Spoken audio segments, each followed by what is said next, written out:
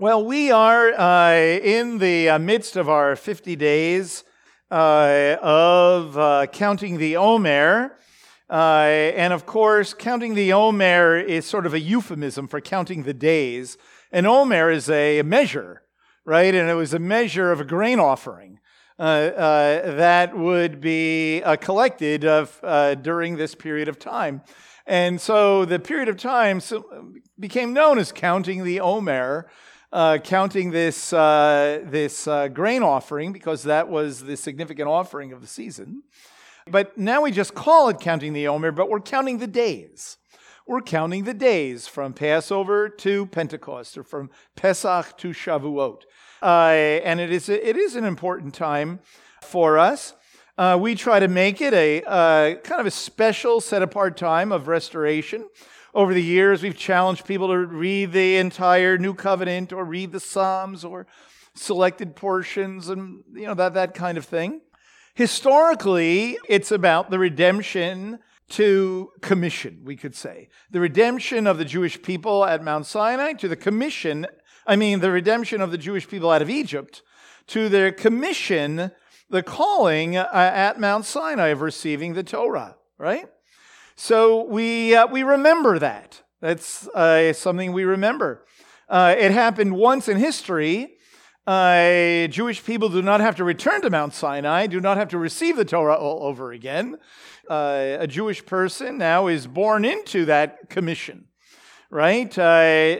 We don't have another Sinai experience, but we're part of that commission that God gave to Israel to be a nation of priests and to be a light to the world and all that.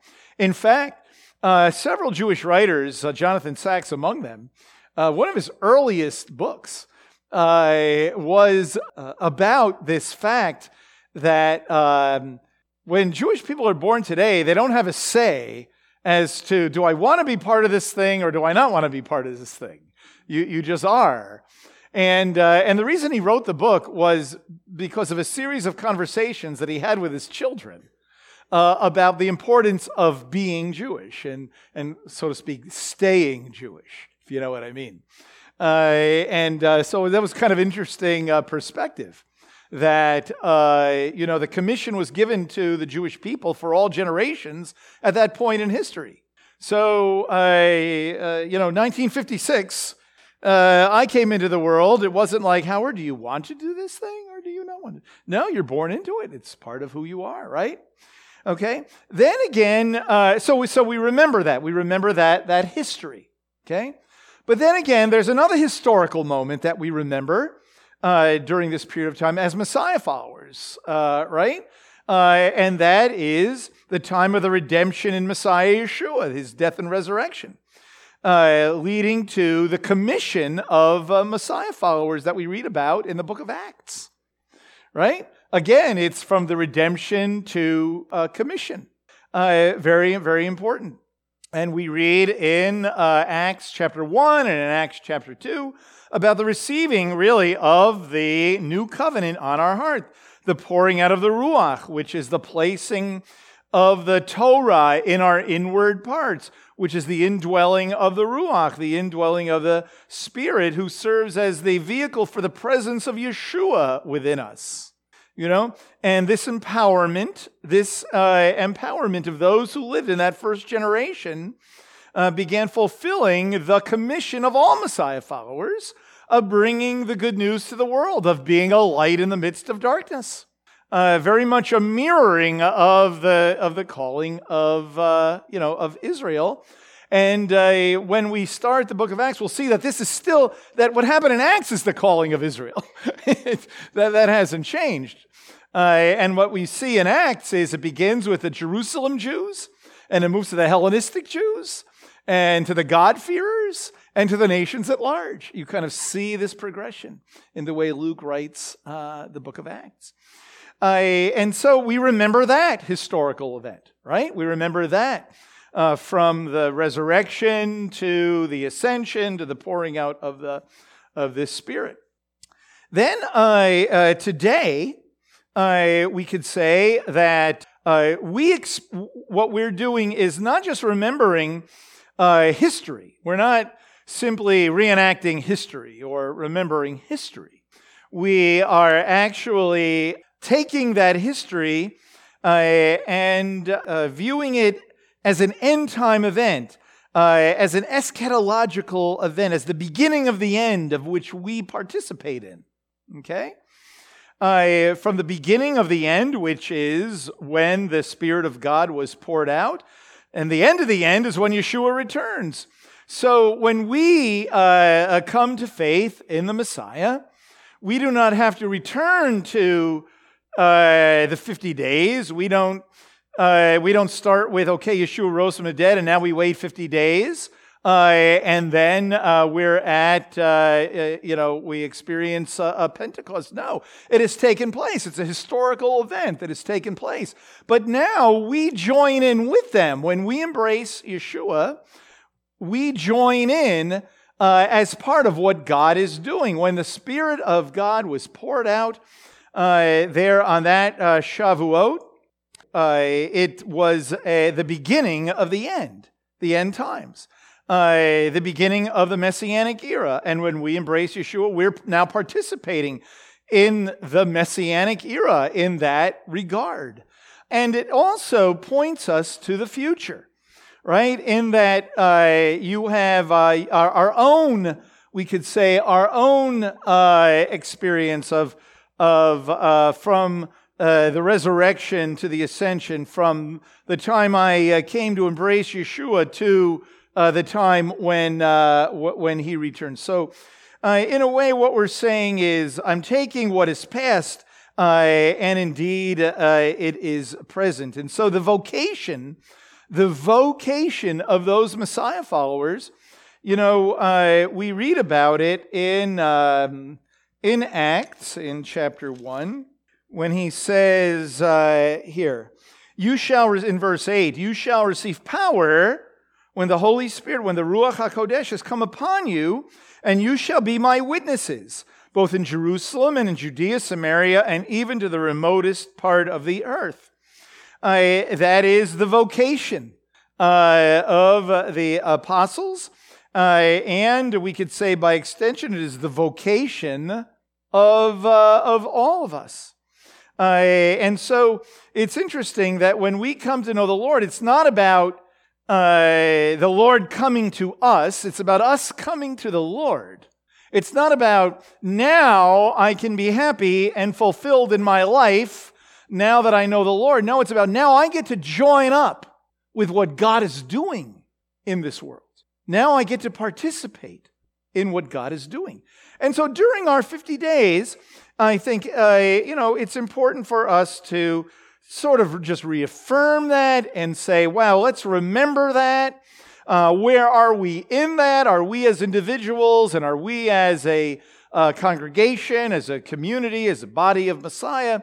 Are we moving forward in that? Are we empowered to reveal the glory of God, to be a light in the midst of darkness? Are we doing that? Are we being that in who we are and what we do and how we relate to one another and to the world around us? Very important, that we ask those questions.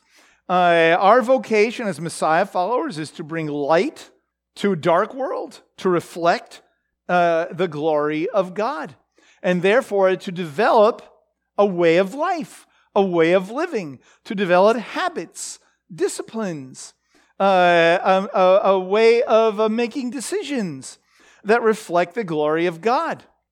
In the ancient world, there were virtues that people thought were, a good set of values and morals.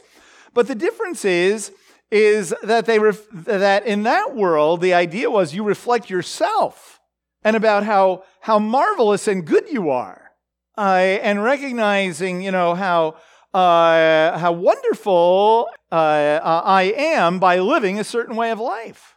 But you see, when we read the pages of the Brit Hadashah, contrary to often the way we frame things, we're called to reflect the glory of God. And so that by the way we live our lives and the decisions we make, the ethics and the morals and all of that, it's not to build ourselves up about, well, aren't I a great follower of Messiah? But rather as like a mirror reflecting God, not ourselves. See? And so how important is it, for us to recognize that? So that's why that's why during this 50-day period we're talking about living a wholehearted life for the Lord. We're talking about the way we live. We're talking about spiritual virtues and disciplines and how we go about doing that and indeed living that way. If you remember, we began this little series in 1 Timothy, okay? In 1 Timothy chapter 6. It says there in verse 11, flee from these things, and these things all have to do with things that take us away from our testimony and godliness and things of that nature. In the context, he's talking about the love of money, but he could apply it to anything. But then he says, pursue righteousness, godliness, faith, love, perseverance, and gentleness. And then he says, fight the good fight of faith, take hold of the eternal life to which you were called, and you made the good confession in the presence of many, the presence of many witnesses. Okay. And so we made a point of saying pursue. It means to run after, to go after it with everything, not simply to be passive and say, Lord, do this work in me. But of course we say, Lord, do this work in me, but we take responsibility for moving forward, right? We work at it, right? At the very same time that God is at work in our lives, right? Okay, so, we might ask the question, why does he use these terms? Righteousness, godliness, faith, love, perseverance, and gentleness? I would suggest that Paul had in his sack of words all kinds of words that describe following the Lord, walking in a manner worthy of your calling. And these words are part of that. Righteousness, godliness, faithfulness, love, perseverance, and gentleness. He could have included joy, he could have included patience, he could have included self-control, he could have included a lot of things, right? But he used these words. So it's interesting, when you add up these words, we could say here, righteousness means doing the right thing. This is not speaking of what sometimes people call, forensic righteousness. Declared righteous, legally righteous before the Lord, that kind of thing, like our standing before God. Righteousness, this is, being a tzaddik, tzedakah, righteousness, walking the right way, doing the right thing, okay? So we could say righteousness is doing the right thing. Now, godliness is a very interesting word. It really basically means, having an attitude of devotion, awe and reverence toward God, and it includes a lot of other kinds of words. So we could say that when you add up righteousness and godliness, it means to do the right thing with the right attitude. You can do the right thing with the wrong attitude, that's not godly.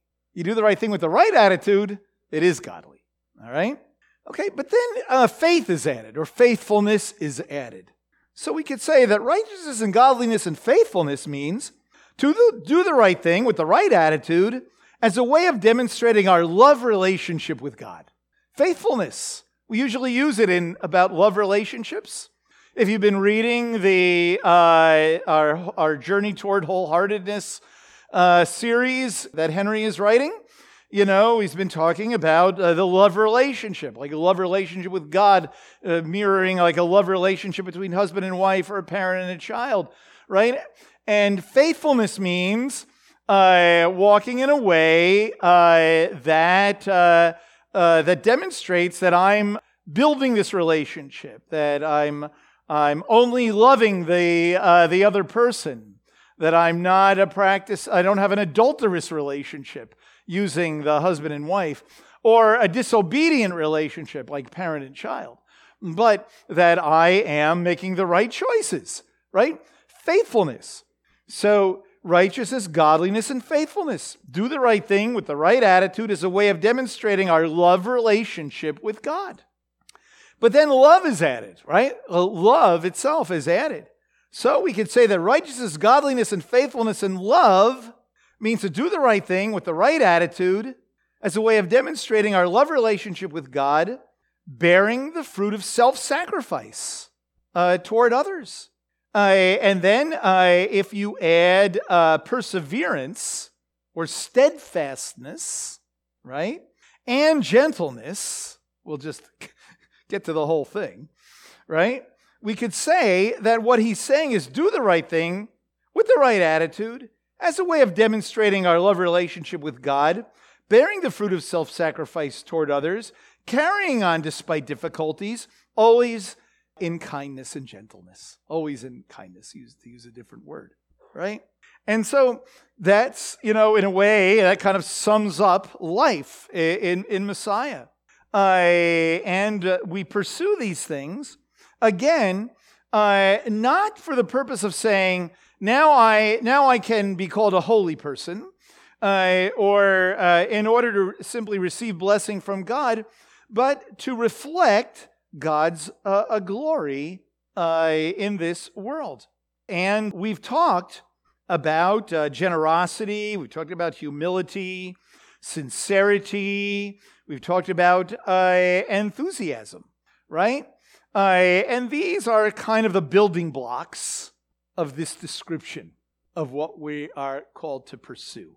And if we continually go after these things, looking at our lives, dismissing distractions that keep us from our devotion to the Lord, and continue to walk forward, we will see transformation. We'll see transformation both individually and communally. So I thought today we would talk about sort of an overarching command, something we're commanded to do. Okay, we don't usually view this as a command. We just don't. But it is a command. And it's kind of an overarching command that if we do this, we will begin to bear this fruit of all these different things. Okay? Because I thought to myself as I was preparing this, I thought, there's like 20 different things we could talk about of individual things to strive for.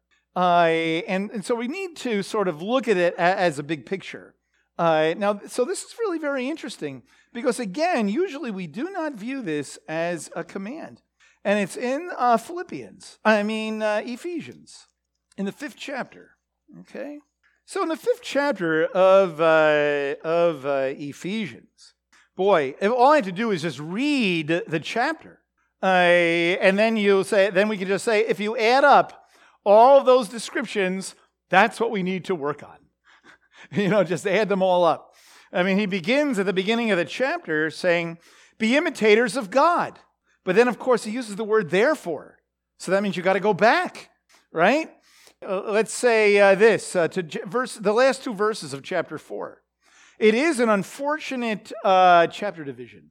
Here. This is one of those places that it's an unfortunate chapter division. 4:31 says, let all bitterness and wrath and anger and clamor and slander be put away from you, along with all malice. And be kind to one another, tender-hearted, forgiving each other, just as God in Messiah also has forgiven you. I'll just stop right there and say, these are things to work on. These are things to say, okay, I'm going to, today, I'm going to be kind to somebody. I'm going to forgive. If somebody does something to me, I'm going to forgive them today. And you know what? I am not going to be bitter today. I've been carrying around bitterness for a long time. I'm going to really work on not being bitter. Lord, help me to do this. And recognize that God is in you. The Ruach is already in you. He's there. All of him. It's not like a percentage, right? Like I have half the Holy Spirit or something. You know what I mean? It's not like that. He's all there, all present. And of course, remember, this is a very important little doctrinal specific thing.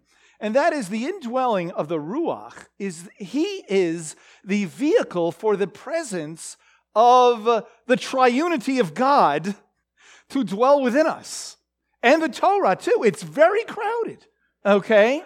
And so we have the indwelling of the Ruach. Doesn't Paul say that Yeshua dwells in me? The Torah, Yeshua is the Word. He lives in me, right? And so the pouring out of the Ruach is the beginning of the new covenant, of what it means, of what it is, the new way, which is part of the promise that has always been. But that's another story. We heard all about that last week, right? Okay, and so we know that He dwells in us, but our will is important and very important for us to act on these things. Then he says, therefore, be imitators of God as beloved children. Walk in love, just as Messiah also loved you, gave himself for you, and so on. And then he says, don't let immorality or any impurity or greed even be named among you, right? No filthiness, silly talk, coarse jesting, not fitting, but rather giving thanks. Okay, this is all leading up to something. It's all leading up to a particular command, okay? And so he says, be careful what you listen to. Let no one deceive you with empty words, okay? He says, learn what is pleasing to the Lord. He says, wake up. Be careful how you walk.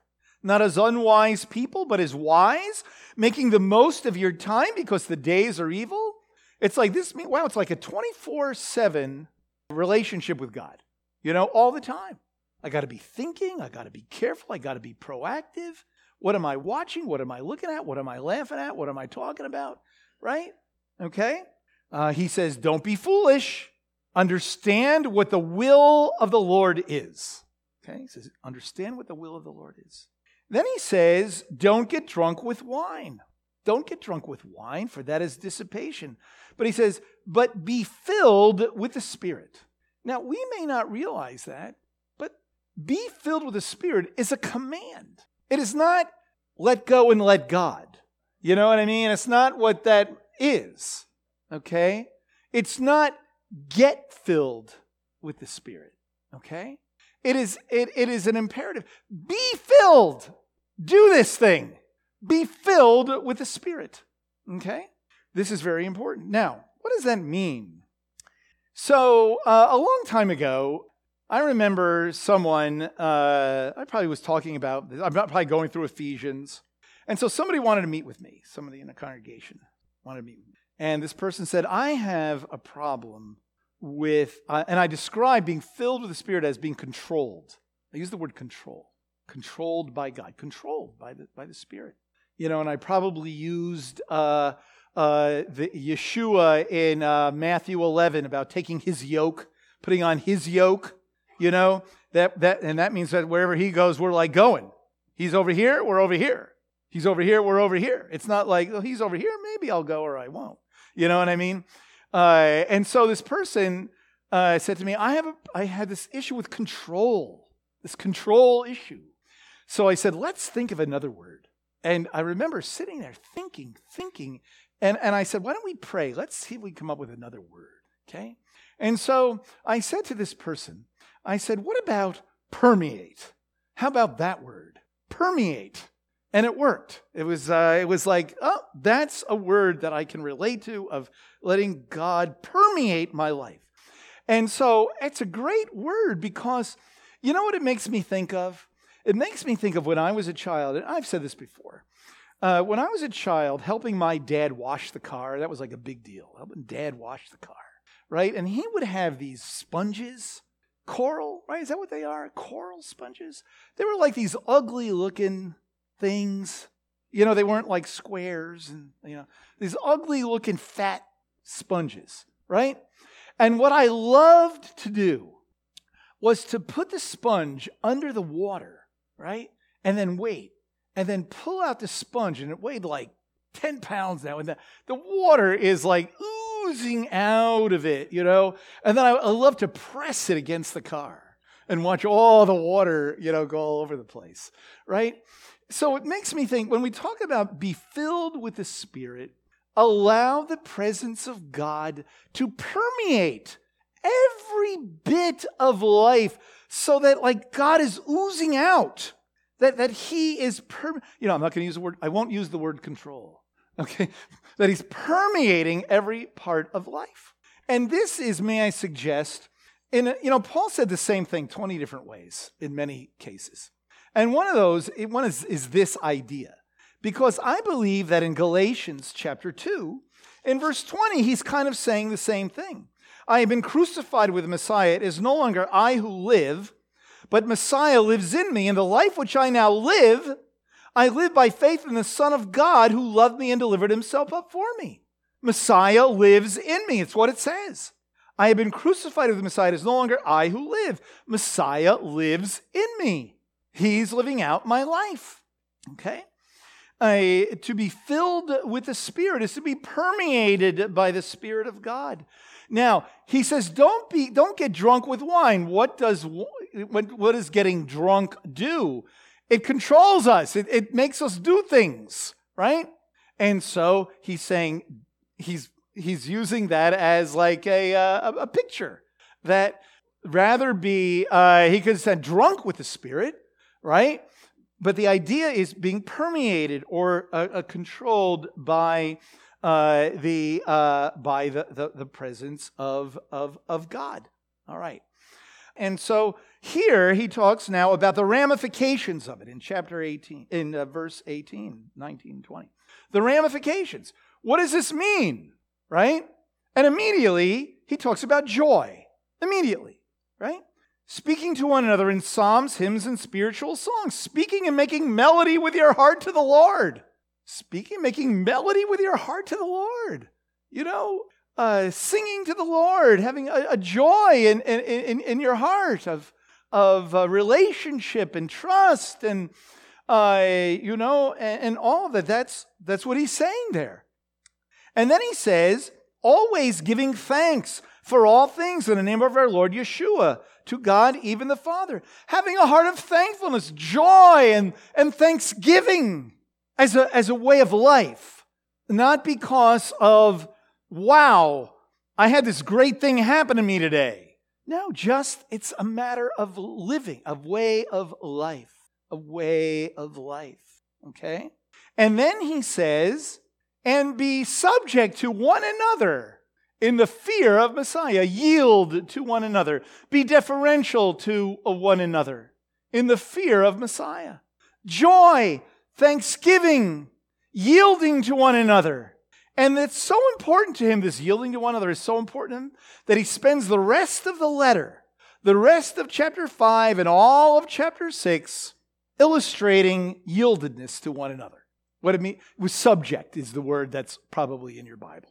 When I think of subject and submission, I'm thinking of pro wrestling when I was, no, that's not what it is, okay? Yielding to one another, okay? And so this command of being filled with the Spirit, according to the Scripture, yields joy, thanksgiving, and yieldedness. But in another place, again, and it's not a coincidence, in Galatians, the very same place where he says that Messiah lives in me, and the life which I now live, I live by faith in the Son of God. He talks about the fruit of the Spirit. The fruit of the Spirit. This is more words about what it means to be permeated by the Spirit of God. Okay? In verse 22, the fruit of the Spirit: love, joy, peace, patience, kindness, goodness, faithfulness, gentleness, self-control. Notice some of these are what he says to Timothy, right? But then he says, against such things there is no law. That against such things is very important because it's not a complete list. He's describing a way of life. He's describing like a semantic range of words that these kind of words describe what it means to be permeated by the Spirit, to have the yoke of Messiah on, to be guided by the Spirit, to walk in His ways. Okay? Notice here in Galatians chapter 5, he also talks about the deeds of the flesh, which is like the opposite way of life. Immorality, impurity, sensuality, idolatry, sorcery, enmity, strife, jealousy, outbursts of anger, disputes, dissensions, factions, envying, drunkenness, carousing, things like these. It says things like these. Again, not a complete list, but a way of life that is alienating, a way of life that is destructive, as opposed to a way of life that's building up and that is affirming and that glorifies a God and demonstrates His character. Okay? All right. Now there's another place. Go to one more place. Okay, one more quick place. In Colossians chapter 3. Colossians chapter 3. Now, what I'd encourage you to do is go back to these passages and write down all these ways we're supposed to live. And you have a list. And it's an incomplete list, but it's a list of lots of words. And I would encourage you to say, you know what? Okay, I'm gonna work on this one today. I'm going to be compassionate today. I'm going to be kind today. I'm going to be forgiving today. I have a tendency to say a bad word given a certain situation. I'm not going to say that. I'm not going to tear anybody down. I'm not going to do that. I'm going to work on that. Lord, do a work in my life. But it's not just, Lord, I'm going to go to sleep, and when I wake up, make me holy. No, it's like a goal. We need to work at it. But knowing that God is at work in our lives to generate the power to make that happen so that we can glorify God and make a difference in this world. Okay. So, Colossians chapter 3. Okay. I got to start from the beginning. It's just the way it is. Okay. If then you have been raised up with Messiah, keep seeking the things above. That's like another command. Seek them. Like, seek godliness, seek the things of God, as opposed to just accumulating things and that kind of idea. Keep seeking the things above where Messiah is seated at the right hand of God. Set your mind on the things above, not on the things that are on the earth. For you have died, and your life is hidden with Messiah in God. When Messiah, who is our life, this is why I say when we talk about being filled with the Spirit, the Holy Spirit is the vehicle for Yeshua to manifest Himself in our lives. That's good systematic theology right there. Okay? Very important. Very important. Okay? That the Holy Spirit is called to shine light on Yeshua. Very important. That Yeshua is always front and center. When Messiah, who is our life, is revealed, He is our life. Read that like 10 times when you go home, okay? Is revealed, then you also will be revealed with Him in glory. Therefore, consider the members of your earthly body as dead to immorality, impurity, passion, evil desire, and greed, which amounts to idolatry. I'm not going to take it apart. I'm just going to read and say, didn't I just hear that somewhere else? Right? For it is on account of these things that the wrath of God will come. And in them you also once walked when you were living in them, like as a way of life, right? But now you also put them aside. Anger, wrath, malice, slander, and abusive speech from your mouth. This sounds a lot like Ephesians, doesn't it? It's supposed to. They're very similar letters in certain respects. But that's another story. Do not lie to one another, since you laid aside the old self with its evil practices, and have put on the new self, who is being renewed to a true knowledge according to the image of the one who created him. A renewal in which there is no distinction between Greek and Jew, circumcised, uncircumcised, barbarian, Scythian, slave, freeman, but in Messiah is all and in all. And so, as those who have been chosen of God, holy and beloved, put on a heart of compassion. Here's another list. A heart of compassion, kindness, humility, gentleness, and patience. bearing with one another, forgiving each other. Whoever has a complaint against anyone, just as the Lord forgave you, so should you. And beyond all these things, put on love, which is the perfect bond of unity. This is a great list. But now notice this is all leading up to something too. Okay? I don't know if you've ever noticed this before. Beginning in verse 15. Let the peace of Messiah rule in your heart, to which indeed you were called in one body, and be thankful. Let the word of Messiah richly dwell within you, with all wisdom, teaching and admonishing one another. Now look what it says. With psalms, hymns, spiritual song, singing with thankfulness in your heart to God. It basically is describing what it means to be filled with the Spirit in Ephesians chapter 5. But here it says, let the word of Messiah richly dwell within you, with all wisdom, teaching and admonishing one another. And then he says, and whatever you do, in word and deed, do all in the name of the Lord Yeshua, giving thanks through him to God the Father. And then look at verse 18 and the rest of it. Wives, be subject to your husbands, as is fitting to the Lord. Just like Ephesians. Just like Ephesians. Yieldedness to God. And so we could say, how do I get filled with the Spirit? I would suggest that, for starters, let the word of Messiah richly dwell within your heart. Be in the word of God. Be in the word of God. You can't be filled with the Spirit and say, well, I'm not, I'm kind of like half sold out for the Lord. Lord, fill me with your Spirit and then I'll just go on my merry way. It doesn't work that way. That's not what it means to be permeated by the Spirit of God, to be controlled by the Spirit of God. To say that I died and Yeshua is living out my life. No. Wholeheartedness is what it requires. It's not an option. It's what it requires. And so some of the things that we've already said describe this. Walk in love without distraction. Remember that you're a child of light. Be careful how you walk. Be proactive in your walk with God. Think about how you walk. Put on the new self. Make a list of all of these different attributes, all of them that we've just read today in Colossians chapter 3 and in Ephesians chapter 5 and elsewhere. And say, I'm going to work on these things, okay? Let the word of Messiah richly dwell within you.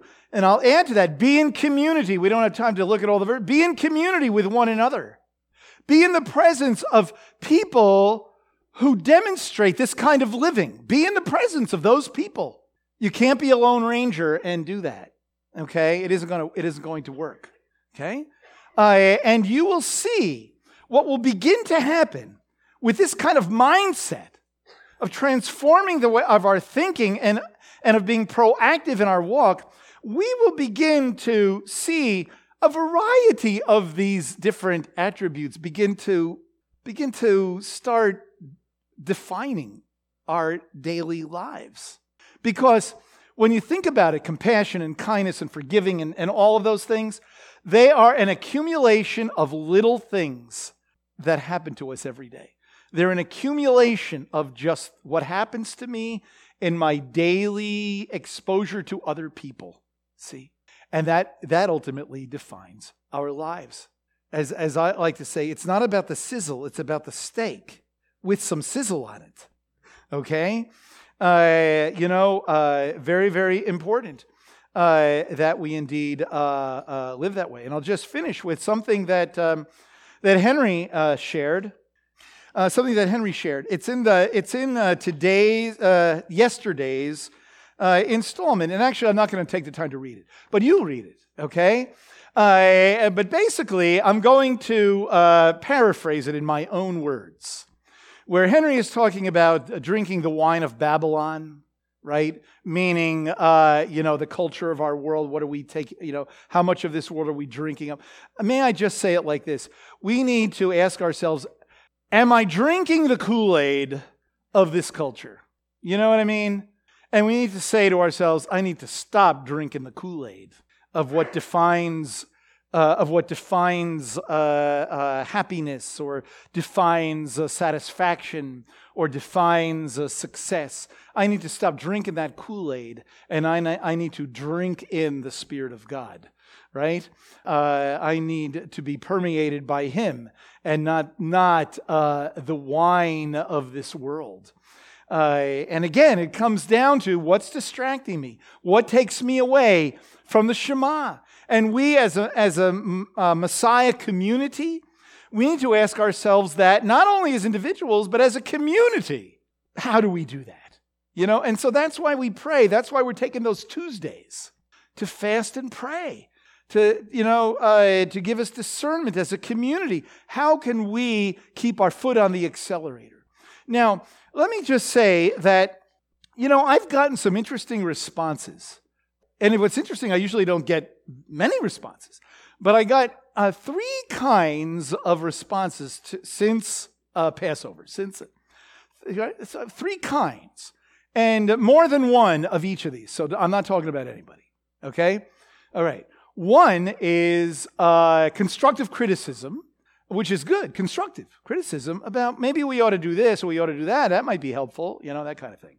Another one is, wow, that really encouraged me. And the third kind of response is, Howard, be encouraged. It's okay. Okay? So I just want to say I'm encouraged. Okay? I'm not discouraged. But it's important for me to say to us, keep the foot on the accelerator. Because if we take our foot off the accelerator, and I'm not going to use the metaphor of cruise control, because that means you're going at the same speed when you take your foot off the accelerator.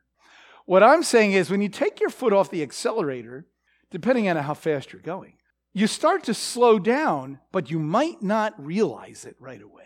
Okay? So what I'm saying to us is, let's keep the foot always on the accelerator. Let's make a good thing better, right?